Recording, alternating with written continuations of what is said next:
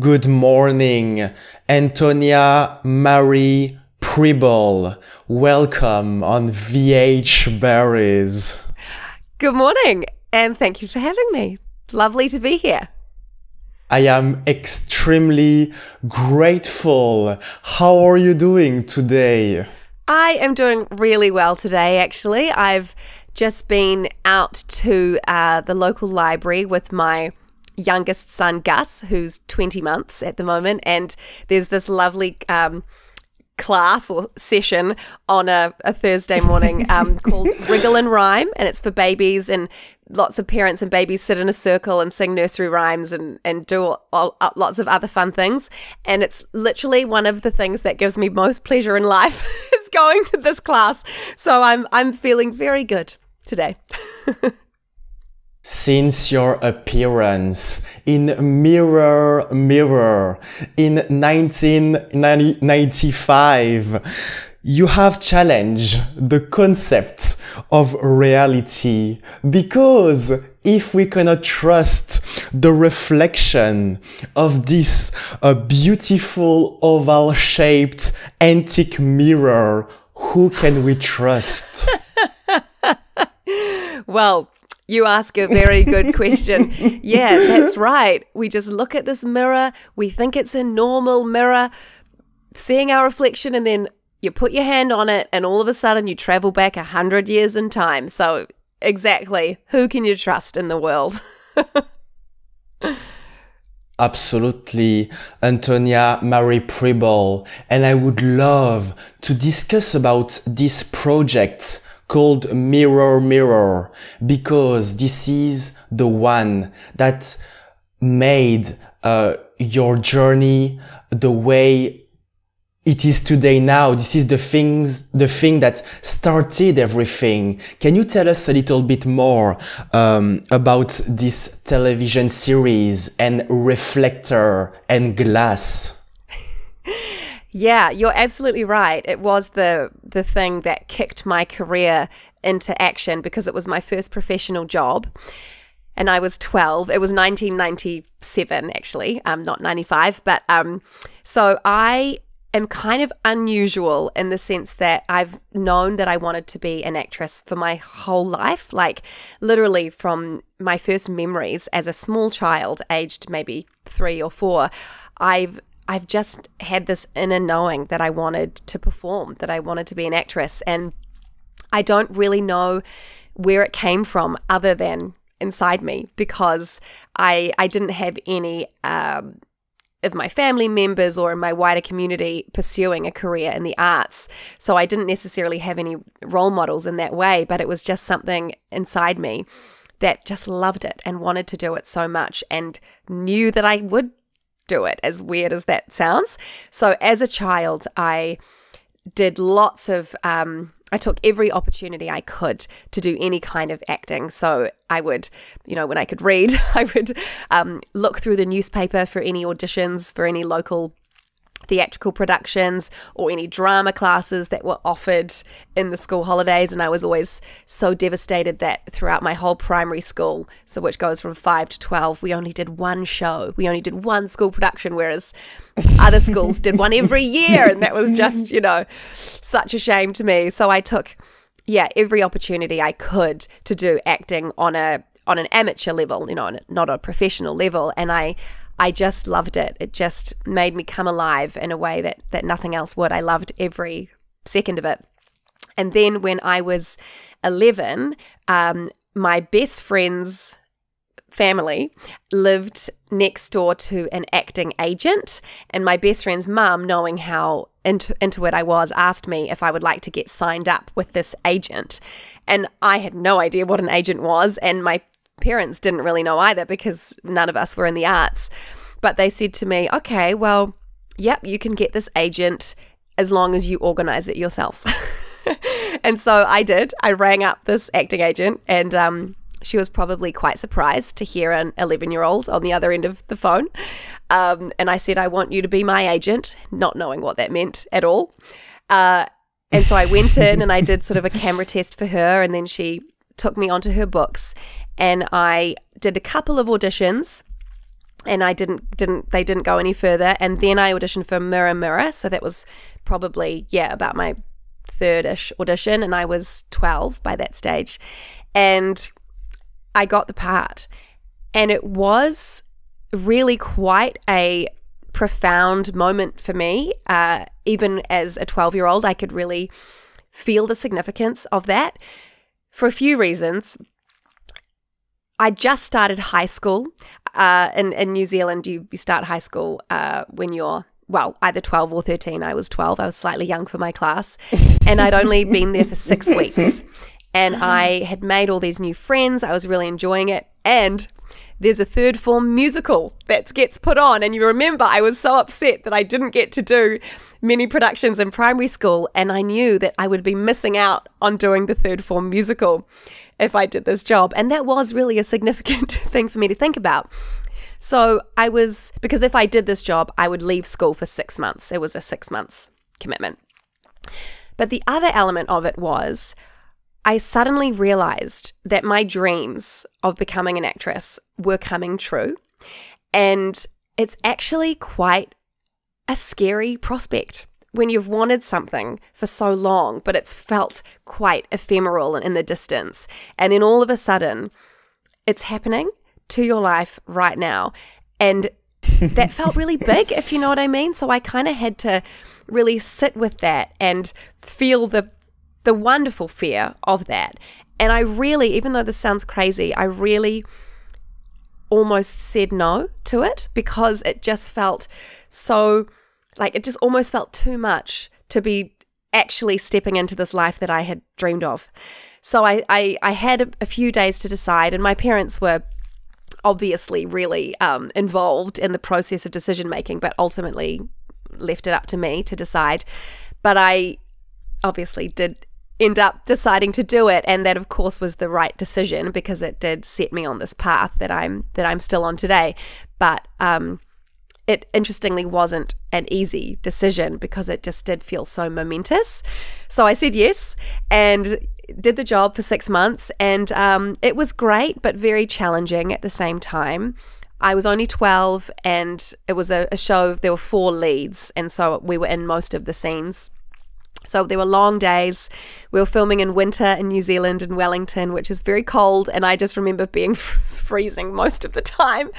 But I learned a lot. Like, I'd never been on a set at all before then. I didn't really know what acting for real was like. So I learned an incredible amount, and I had really lovely, supportive people around me. And then obviously I was doing school whenever I didn't have a scene. But yeah, it was a great experience that definitely had challenges, but I, of course, don't regret saying yes to it, because it was the thing that set me on my path. This is very inspiring, Antonia Marie Prebble, because that series of events led you to portray the character of Mandy McFarlane in front of that mirror that acts as a gateway between the present and the past, and especially in season 2, between the year 1997 and the year 1867. Yeah, it was 1997 to 1897. So we went back a crisp 100 years to the gold mining times of New Zealand, and what I mainly remember about that was just a lot of mud, because they built this incredible gold mining set, and it was as realistic as possible. So of course there weren't any roads or anything. There was just mud, and we would just get so muddy every time we filmed. And in the mornings it was so cold that the mud would be frozen. I really have strong visceral memories about how cold it was. And Antonia Marie Prebble, something that I am sure your remembering even less is probably the numbers and letters that are on the license plate on the car parked in front of Limerick House in the very first scene in which you're appearing. I am talking about OC 7624. I'll have to take your word for that. Yeah, I definitely do not know that. So, good spotting. Absolutely, because in that very first scene, we can see your character going back to the house and saying that line, "Look at what I found in the old box in the stables." Oh, what was it? What did I find? If I understood correctly, you found a very special clothes. I assume that this is a shirt.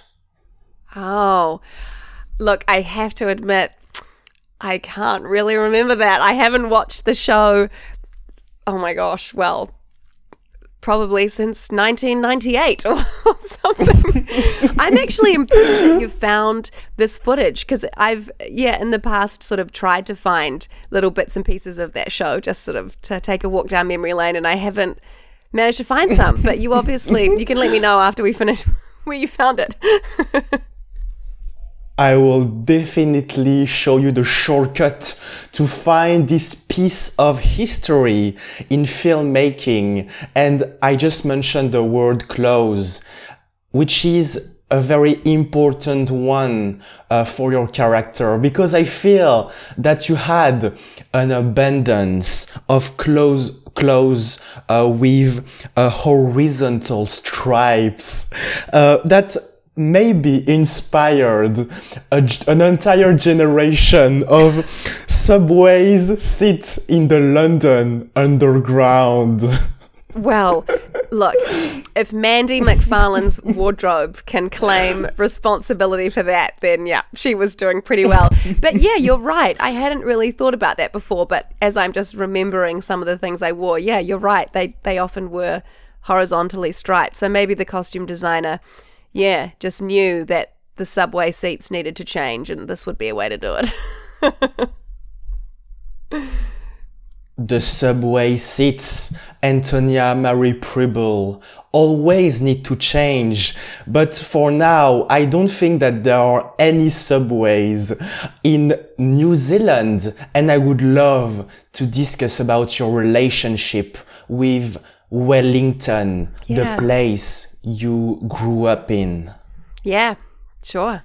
Yeah, I love Wellington, the city that I grew up. So I lived there from when I was born to when I was 20. When I was 20, I auditioned for the part of Loretta in Outrageous Fortune and ended up getting the part. So I moved to Auckland at that time when I was 20. But yeah, up till then, I lived in Wellington. In the same house, and actually my parents still live in the house that I was born in and that I grew up in. So it's so special every time I go back there that I feel like I'm really going home. You know, that was my home. So yeah, Wellington's a great little city. It's called like a big little city because it's got a big heart. It's by the water, so you're very close to the water at wherever you are in the city. Really, it's pretty cold water, so I never did much swimming when I grew up, but it's still really nice to just be close to the ocean. One thing that Wellington is famous for is the windy Wellington, and it really is quite something. Like now, I've lived in Auckland for a long time, and whenever I go back and visit, I'm sort of reminded how windy it is, like to the point where you can't use umbrellas because they just break. And if you're in a particularly windy part, I've had the experience where if I'm holding bags in my hands, they literally are, my arms are out like this and I'm just it feels like you're getting blown along and could almost get lifted up in the air. It's really, really quite intense. But it's kind of part of its signature, and everyone in Wellington just embraces it. And because it is quite a a condensed city. It's not big and sprawling like Auckland is.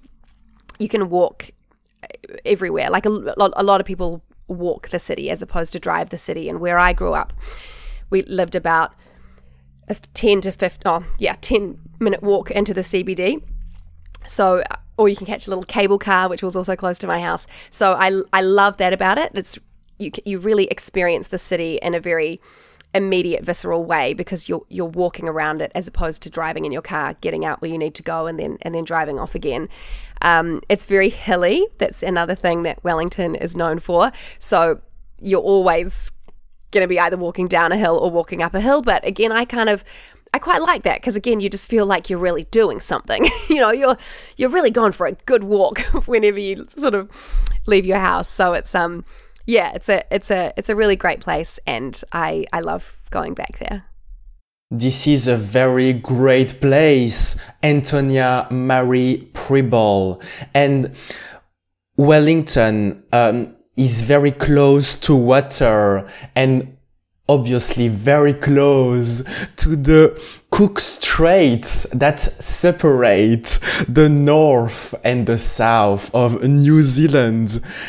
I read and if I understood correctly, this is one of the most unpredictable waters in the world. Is that right? Wow, I did not know that it had that international comparison. Yeah, it definitely can be pretty rough. There's ferries that can take you from Wellington to Picton, which is a port at the top of the South Island. But they are frequently cancelled because of bad weather and high winds. I guess that would be why it's so unpredictable. In definitive, Antonia Marie Prebble, Wellington is the safe place for you, or what I can also call the safe home. And I am now making a direct connection with an upcoming project. Can you tell us a little bit more about it? Yeah, I can. I'm very happy to. I feel so I feel so proud of the show, so I'm very happy to talk about it. It's coming out on SBS in Australia on the 11th of May, so very, very soon now. I went over to Melbourne last August to film the show, and it was, quite a significant one because it was the first job I did after having my second baby, Gus, the one I was at the library with this morning. So I took about 11 months off to just be with him, and then started, slowly getting back into a bit of work, and Safe Home was the first one I did, and obviously it was in Australia, so that, had its own benefits and also challenges. So all four of us, me, my partner Dan, Freddie, our oldest child, and Gus, went over, and we were over there for about 5 weeks, I think, in the end. And it was a very special show. I did a show called Sisters a few years ago. Gosh, sorry, I'm looking very bright now because there's a skylight above my head and a cloud must have just moved. So sorry, everyone, if I'm like reflecting light back into your eyes and it's hurting. I'm sure it'll change soon. A few years ago, I went to Melbourne to do a show called Sisters, and the producer of that show was a wonderful woman called Imogen Banks, and she is the producer of Safe Home as well. So it was really wonderful to be able to go back and work with her again. But it felt like a really important show to be part of because it's about family violence. In other countries, family violence is called domestic violence, but it's called family violence in Australia. And it's a real problem, the statistics of mainly women, but men as well, who are affected by family violence is just shockingly high, and it's the same in New Zealand. So this show is about that. So it's a very challenging, delicate, difficult subject matter to talk about, but very important to talk about it as well, because if someone can watch this and feel empowered to leave the situation that they're in, or to even recognize that they are a victim of family violence, because a lot of the time we're not just talking about physical abuse. There are so many different elements to what family violence can be, and sometimes people don't know that in fact that's what's happening to them. So that's why it's so important for shows like this to be made, so people can perhaps see their experience or their friend's experience reflected on screen, and it might make them feel more empowered to leave and get help. So I felt really I felt a huge responsibility to tell this story to the best of my ability, because it really felt like it really mattered, and the whole cast and crew felt exactly the same. We all recognized the importance of telling the story at this time, and it was a very special one to be part of, and I'm really looking forward to it coming out and seeing what people think. This is SBS, and another project that is very important in your journey, Antonia Prebble, is the one that is considered as a very formative one during your formative years, because you learned about the craft, about the lines, taking the right mark and finding the light. I am talking about lights because you were mentioning that you were having a lot of light right now. Yeah. And this project is called The Tribe. Yes. Yeah. All of those things that you said are very true. So after I did Mirror Mirror when I was 12, at the end of that year, I did a show called A Twist in the Tail with William Shatner. And then the following year, I started The Tribe, and I did that for 5 seasons. And it was a very important show for me, because it went for 5 seasons. You know, I think we shot 260 episodes all up. So it was such a big part of my life. The first season I did full time. The second, which again meant 6 months out of school. The second, third, and fourth season, I decided that I didn't want to take any more time out of school, because in New Zealand, when you're about 15, the last 3 years of school, that's when you have national exams and things. And I decided that I just kind of wanted to focus on my education. But amazingly for me, the producers of The Tribe really respected that decision, and they wrote the scripts around my school holiday dates. So for 3 years, I would just go to school and then film on the holidays, go to school, film on the holidays. And what that meant was my character got kidnapped a lot because they had to keep inventing ways for my character to just leave for a few weeks and then come back and then leave again. But look, they did a wonderful job. And it was a very special time. So the idea of The Tribe is that it's set in this post-apocalyptic world where all of the adults have died due to some mysterious virus. Very weird now talking about this in a post-pandemic COVID world. But anyway, back in 1998 when we started, it did just feel very much science fiction, as opposed to science fact. But anyway, so all of the adults have died. So children are ruling the world and trying to reestablish life again. And there are some tribes, like my tribe. We were called the Mall Rats because we lived in a shopping mall. Our set was extraordinary. Like, they built almost a one-to-one actual shopping mall, like with, 2 levels, huge staircase, all these shops. I think at the time it was like the biggest set in the Southern Hemisphere or something. It was really impressive. I've never been on a set like that since. So our tribe are trying to rebuild sort of a democracy, and then there are other tribes that are trying to rule through power and chaos. And they were sort of thinking, okay, so if there are no adults, how would children and teenagers behave, and what would they do, and what would they wear, what would they dress? So they decided to make our whole aesthetic quite punk-like. So we all had in really crazy colored hair. Like, I had purple hair, another guy had bright orange, one girl had pink on this side, blue on this side, like really all of the colors of the rainbow we had on our heads. And we had lots of interesting makeup, sort of, because we're all in different tribes. We'd all have a symbol that would represent that tribe, and so we'd have this tribal marking, these symbols on our faces, and our costumes were also real, kind of like Mad Max would maybe be a good equivalent. So it was kind of wild. And because there were no adults, the whole cast were children. So I think our ages ranged. I was 14 when we started. And I think the youngest actor was about maybe 9 and the oldest was 16 or 17.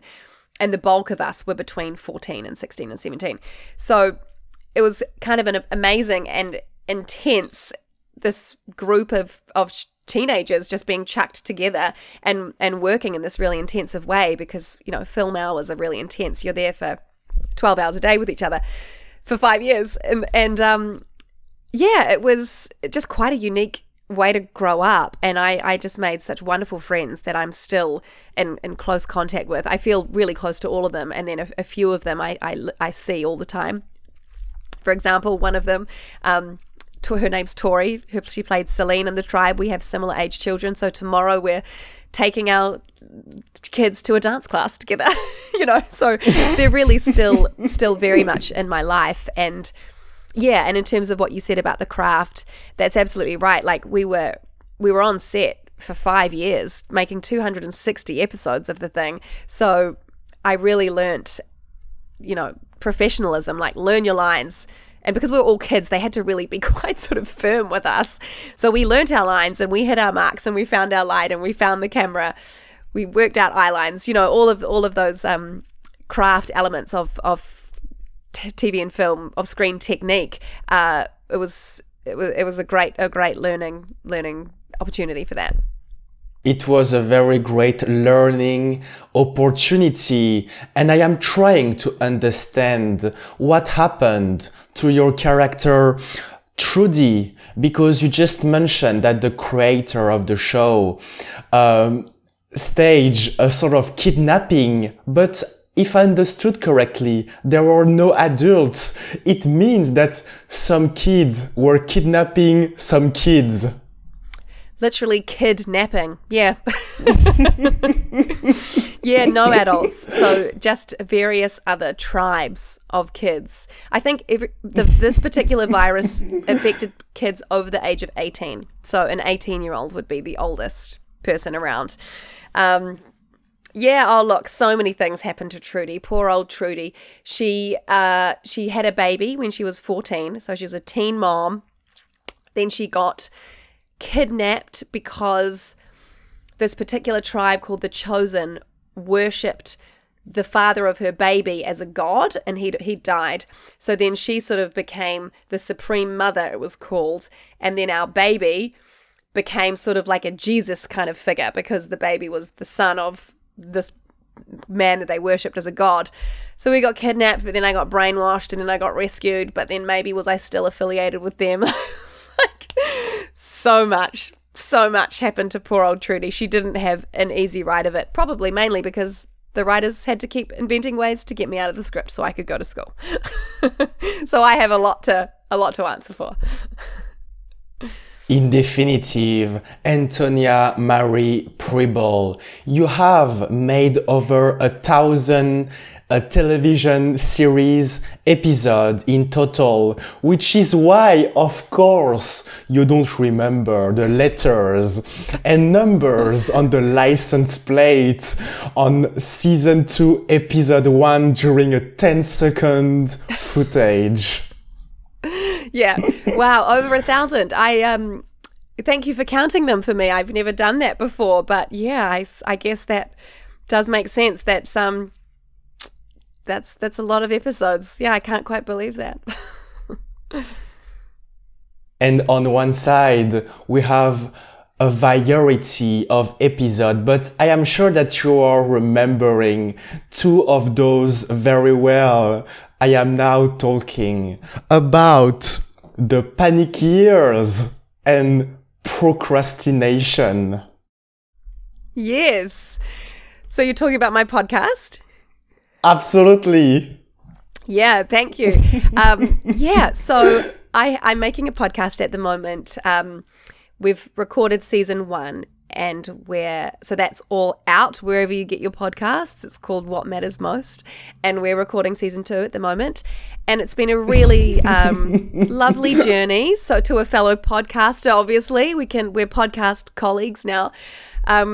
Yeah, well, a few years ago, I'm really, alongside acting, I'm really interested in learning about life and how to live life well, and how humans work, how our brains work, how we can most help ourselves and help other people to live a meaningful and fulfilling life.